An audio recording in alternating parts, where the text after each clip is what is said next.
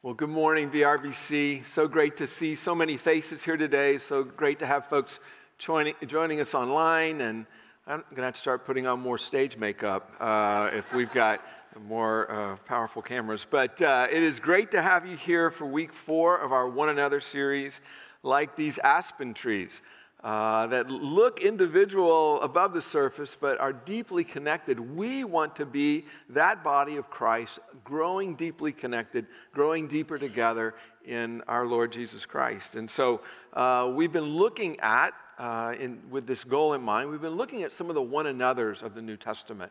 The first week we talked about love one another, which is kind of the umbrella category. And then each week we've been talking about a different aspect of loving one another by like encouraging one another or serving one another. And today we want to talk about praying for one another. And I'd love to have you open your Bibles to James chapter 5. We're going to be looking at this privilege that we have of praying for one another, a privilege, a responsibility, sometimes a missing piece in the life of any church.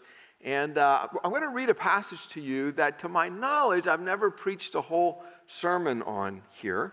And just full disclosure, I approached this passage with a lot of enthusiasm that I hope you'll see, and also a tiny bit of anxiety, which will probably become clear as well.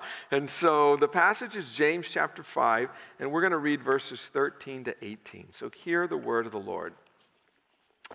Is anyone among you in trouble? Let them pray. Is anyone happy? Let them sing songs of praise. Is anyone among you sick? Let them call the elders of the church to pray over them and anoint them with oil in the name of the Lord. And the prayer offered in faith will make the sick person well. The Lord will raise them up. If they have sinned, they will be forgiven. Therefore, confess your sins to each other and pray for each other so that you may be healed. The prayer of a righteous person is powerful and effective. Elijah was a human being, even as we are. He prayed earnestly that it would not rain, and it did not rain on the land for 3.5 years.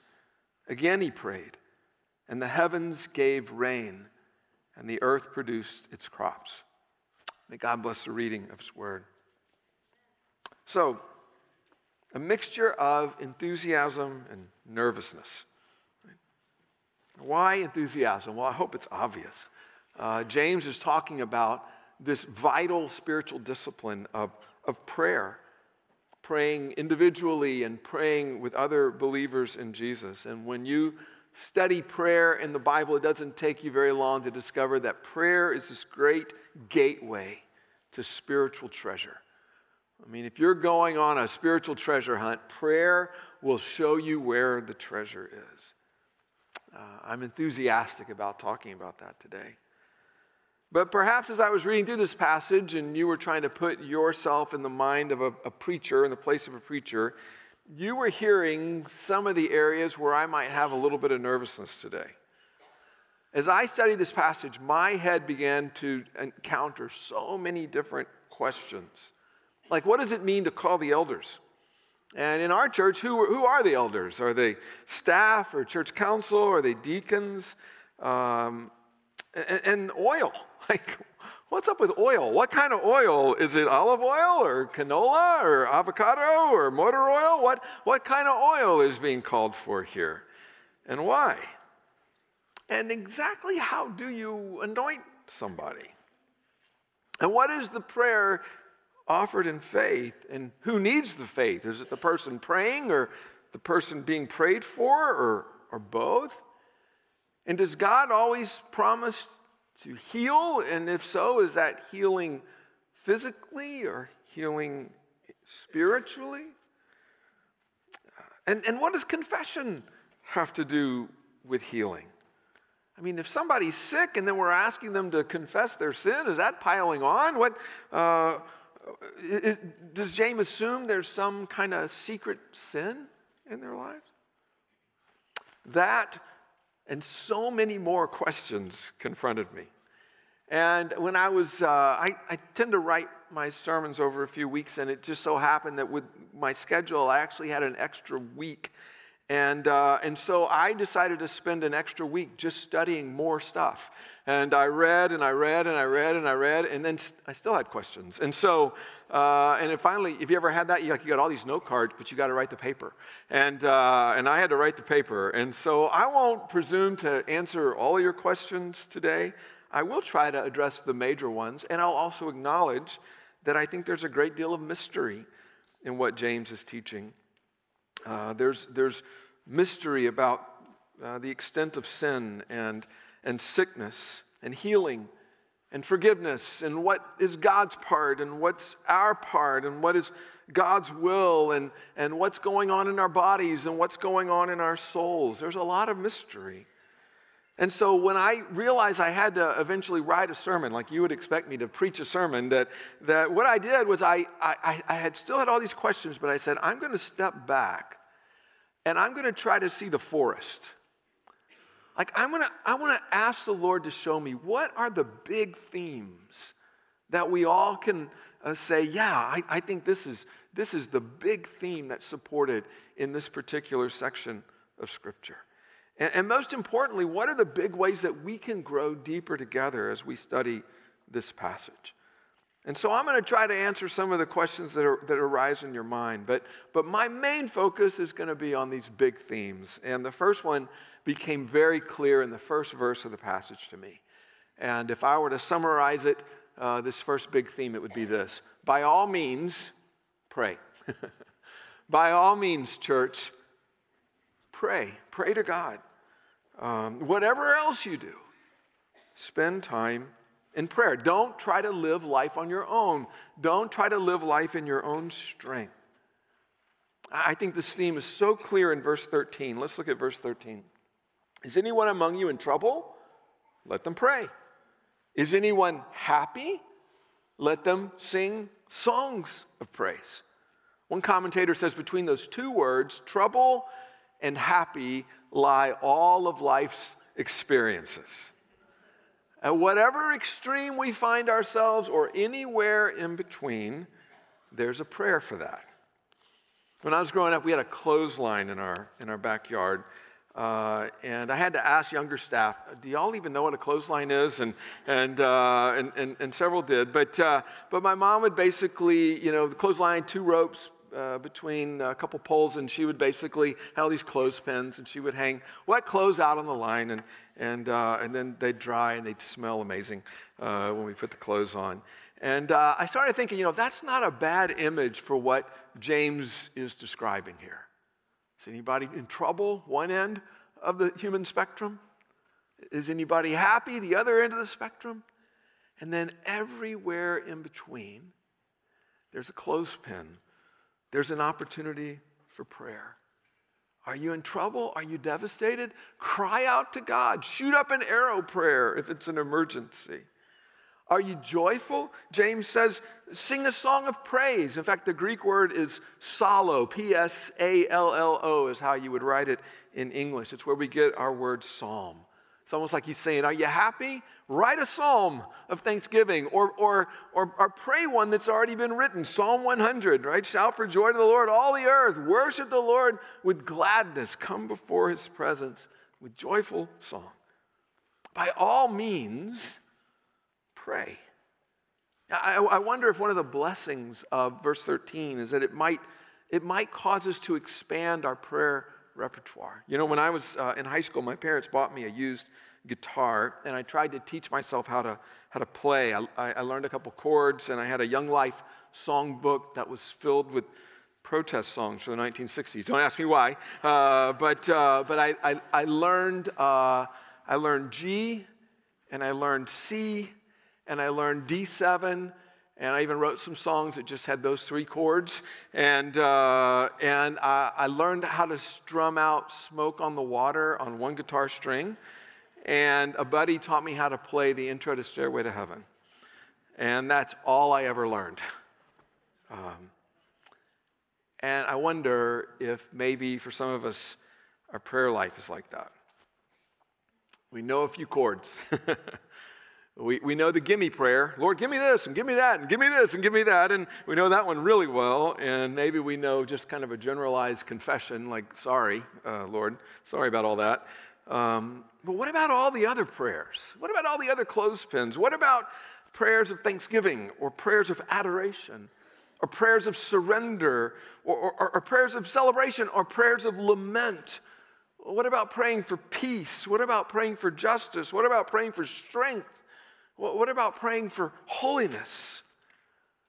What if wherever we are right now, there's a prayer for that? By all means, church, pray. But then as I got to the middle part, the big middle of our passage, I realized that there was another big theme that I think everybody could agree on in this text.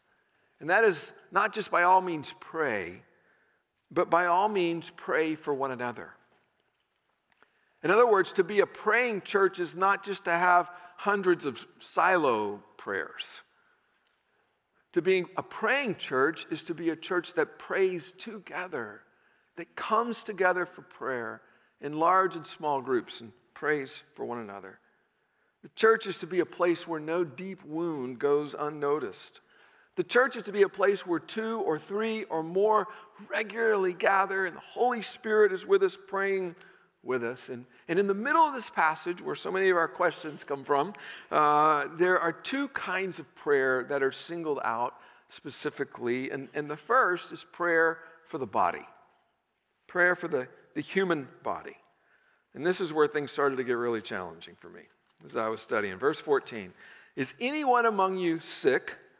Let them call the elders of the church to pray over them and anoint them with oil in the name of the Lord. There's a lot in that one verse, isn't there?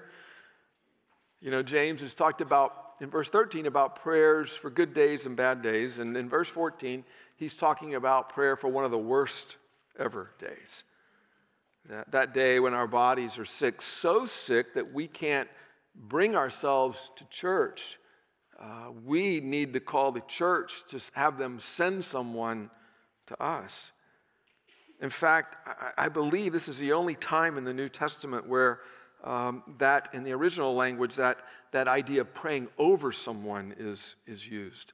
And presumably, it's meant literally, like the person's on the mat, on the floor in their house. They can't get up.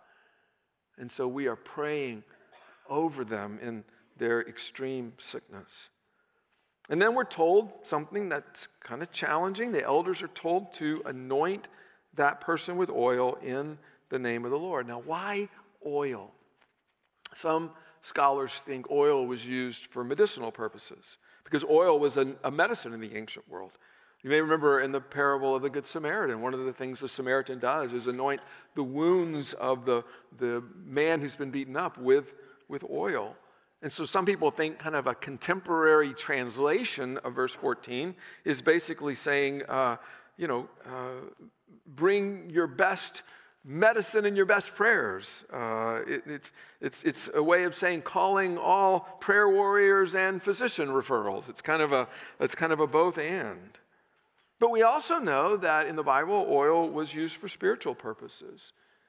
Kings and priests were anointed. In Mark 6, Jesus' disciples were sent out, and it says that they drove out many demons and anointed many sick people with oil and healed them.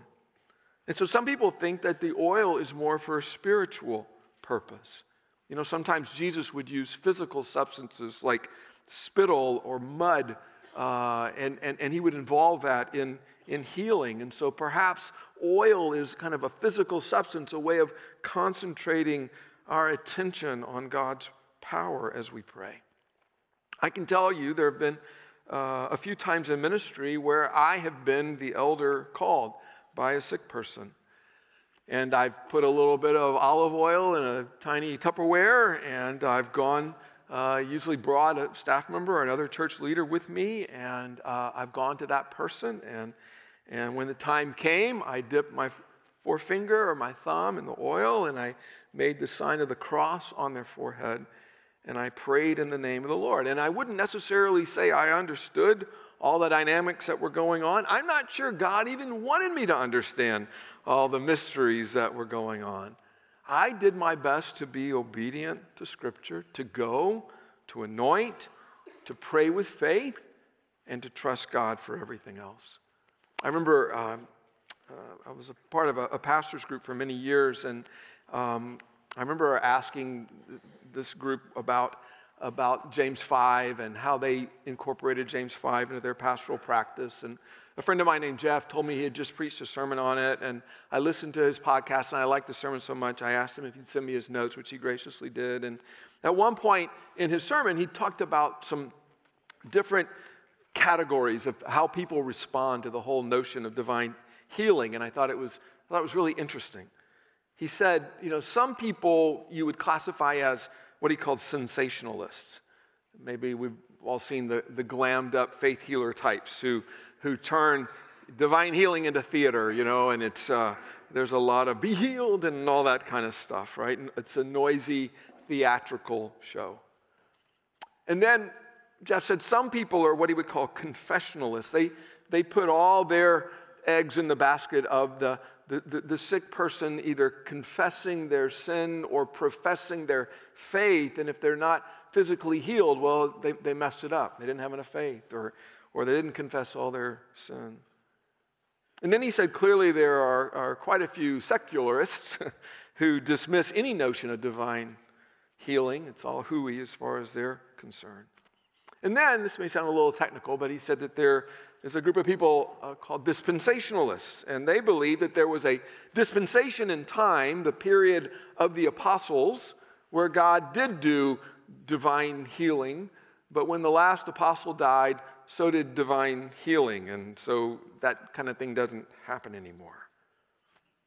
And as my friend Jeff was preaching the sermon, he says, you know what, none of those categories fit me. And I agreed, because they don't fit me either. And so as I mentioned, what I've tried to do is I've tried to approach these verses with simple faith, simple trust, to do what the Scripture asks, and to realize that everything else is above my pay grade. I've tried my best to pray in faith and leave the results to God. But then we're told something that I haven't mentioned yet, but another aspect of prayer. Not just prayer for the body, but notice verses 15 and 16. It says, and the prayer offered in faith will make the sick person well. There's a lot there. Does the person realize it, the person who's praying, that, wow, God's going to do this? Is there an assurance of faith in that moment, in those cases where people are healed? What does well mean? Physically, spiritually? The Lord will raise them up. When? If they've sinned, they will be forgiven. Therefore, confess your sins to each other and pray for each other so that you may be healed. In other words, one of the key ways for praying for one another is not just praying for the body, but also praying for the soul. You might need to sit with that for just a moment. Because around here we pray for a lot of kidneys, and we pray for a lot of livers, and we pray for a lot of hearts, and we pray for a lot of knees and hips and shoulders. And man, if it's my knee, hip, or shoulder, please pray. Pray, pray, pray, pray. So not down on that at all. But how often do we pray for one another's souls? Isn't it interesting that there are two kinds of healing, and they're both connected? Physical and spiritual. Physical health and spiritual health. Pastor Tim Keller has said when you're praying for someone who's sick, you should never miss an opportunity to pray for spiritual therapy in addition to physical therapy. He said we should always see sickness as an opportunity, at least, for spiritual renewal. There are times in the Gospels where Jesus says that a person's physical sickness is completely disconnected from their sin. And yet there are other times when in the Bible where sickness and sin are interconnected. And we do know that there are some kinds of sin that are especially hard on our physical health, aren't they? And we also know sometimes God punishes sin with sickness. It's just one of those mysteries. But I think it's really interesting that when the elders are anointing someone because of physical sickness, the sick person should be given an opportunity to confess their sins and to experience a kind of powerful cleansing. And I would say during the times that I've anointed people with oil, this has been one of the most amazing parts for me, is that time of confession. There was a preacher of another generation, his name was Haddon Robinson, and he used 2 words to describe how God responds to the prayer of faith. And one is in your dictionary, and one he made up. But I think, and they sound similar, and I think they're both important. He said, sometimes when we pray for physical healing, there is an intervention. That's the dictionary word. God intervenes. God either works through natural means or medicine or supernatural means to bring about healing. And all of us know stories, right, of where we pray for somebody who was very sick and the doctors say, I don't know what happened. The doctors can't explain it, but somehow God brought about physical healing. It was an intervention. But then there was a second word, that this is the one that Haddon Robinson invented, and he called it an intervention. An intervention. In other words, sometimes the illness is not healed. God does not intervene in the physical illness. To use the Apostle Paul's term, the thorn in the flesh is not taken away. And yet, perhaps through confession, perhaps through an inner experience of grace, God gives that person inner faith, inner strength to bear up under the sickness and the suffering. And so James says, confess your sin to one another as you pray. Now listen, I know this is challenging. There are likely people here right now in the room who are dealing with serious illness. I feel very confident that there are some of you who are joining us online and you are dealing with scary physical illness right now. And all these things we're talking about, they are not theoretical for you. And so I want us to think about this with prayer and with trust. But I want to ask you, how does this whole notion of confessing your sins to one another, how does that even strike you today? Are some of you wondering how James snuck that into a Protestant Bible? Did you think that was exclusively a Catholic thing? Right? When I was in Rome in the fall, at the Vatican, St. Peter's Basilica, one of the many things that fascinated me were the different designs of confession booths. And you would see these booths, and they would have little signs on them that said what language the priest spoke and when he was going to be there, and you could kind of show up and you could confess your sins. If you were Catholic, you could confess your sins to the priest. And some of us, when we think of confession, that's what we think of. And of course, we who are Protestant, we who are Baptist, we know that we don't need a human mediator to confess to God, that Jesus is our mediator. And yet sometimes one of the most powerful things we can do spiritually is to confess our sins to a fellow believer. In fact, especially if we've wronged them, that's not an option, that's a command, right? To confess your sin to someone you've wronged. But sometimes even speaking of your sin to someone you haven't wronged, but just speaking and confessing your sin to a fellow believer, and to hear them say either, I forgive you if you wrong them, or Jesus forgives you for all of that, is so powerful.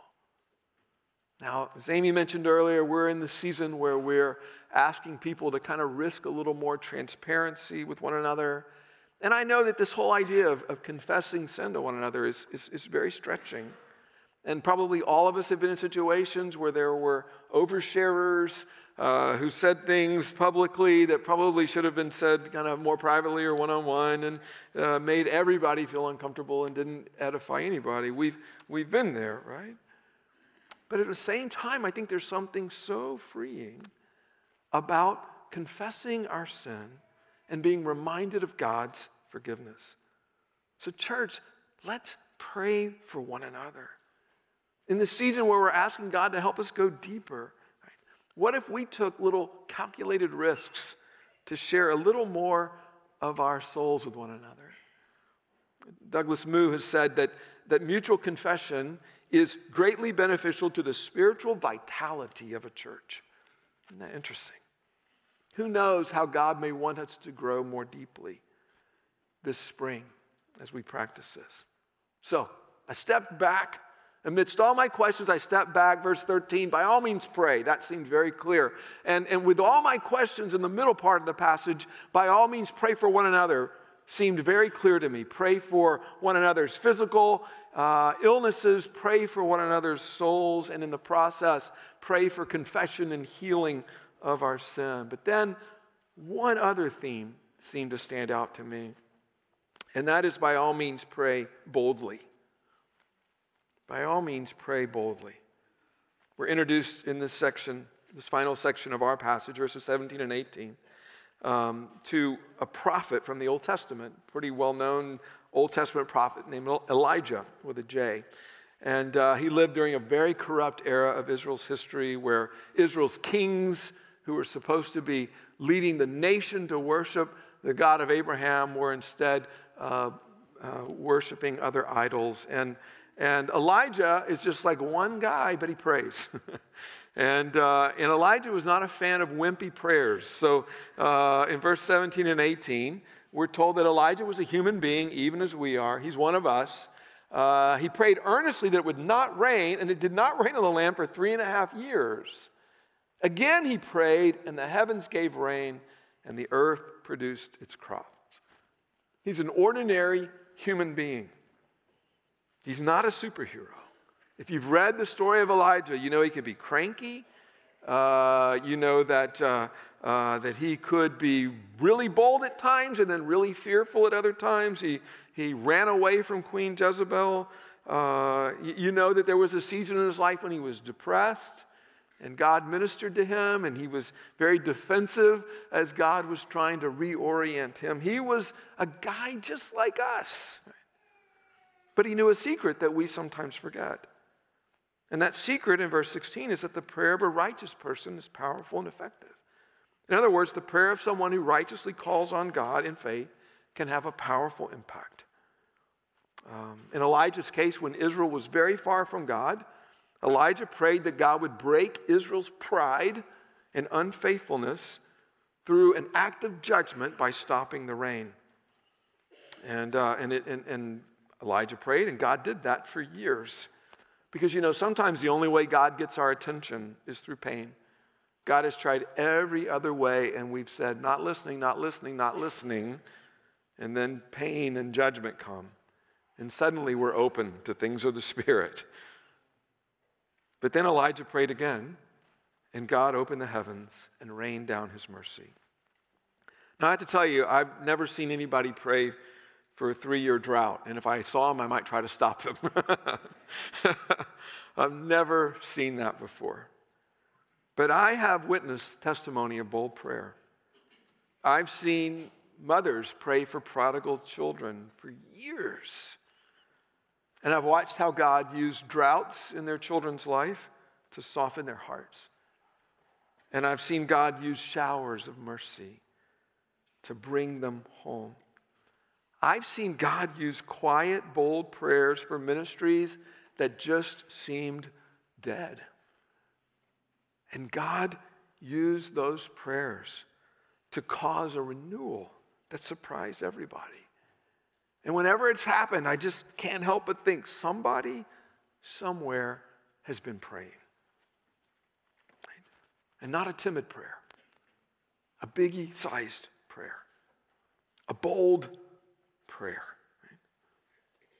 a powerful, effective prayer.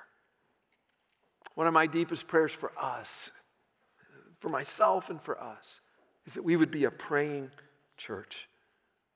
One of my deepest prayers for us is that we would see the words of Jesus come true in our midst, that we would be a house of prayer for all people, north, south, east, and west, rushing in to pray.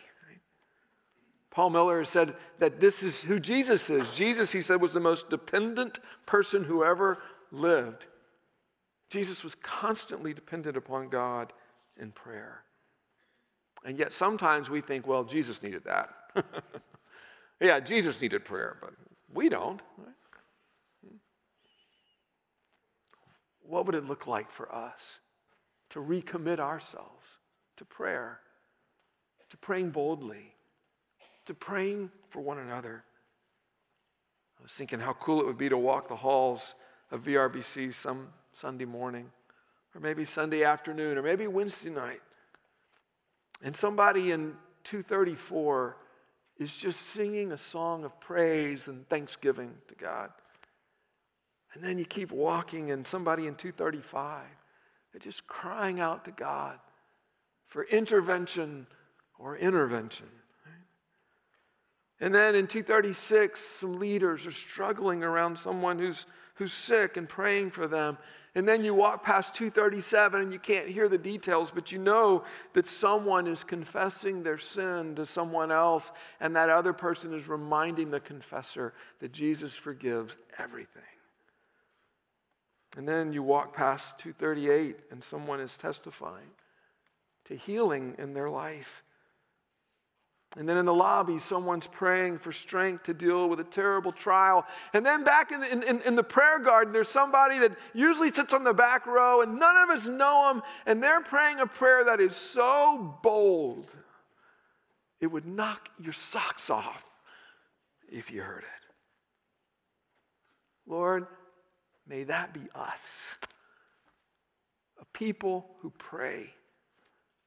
A people who pray lovingly and vulnerably and transparently for one another. And a people who pray boldly. Oh, Lord, thank you for these words. Thank you for these words that reassure us of the significance of prayer. Lord, thank you for these words that stretch us, that cause us to reach and to think new thoughts about what you are calling us to do and to be as a people.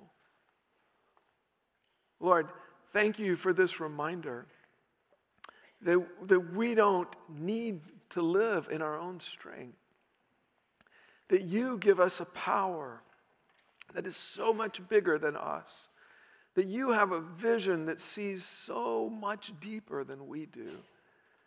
That you have a plan, Lord, that our minds cannot comprehend. And that you choose to work when your people pray. So, Lord, call us to prayer. We pray in Jesus' name. Amen.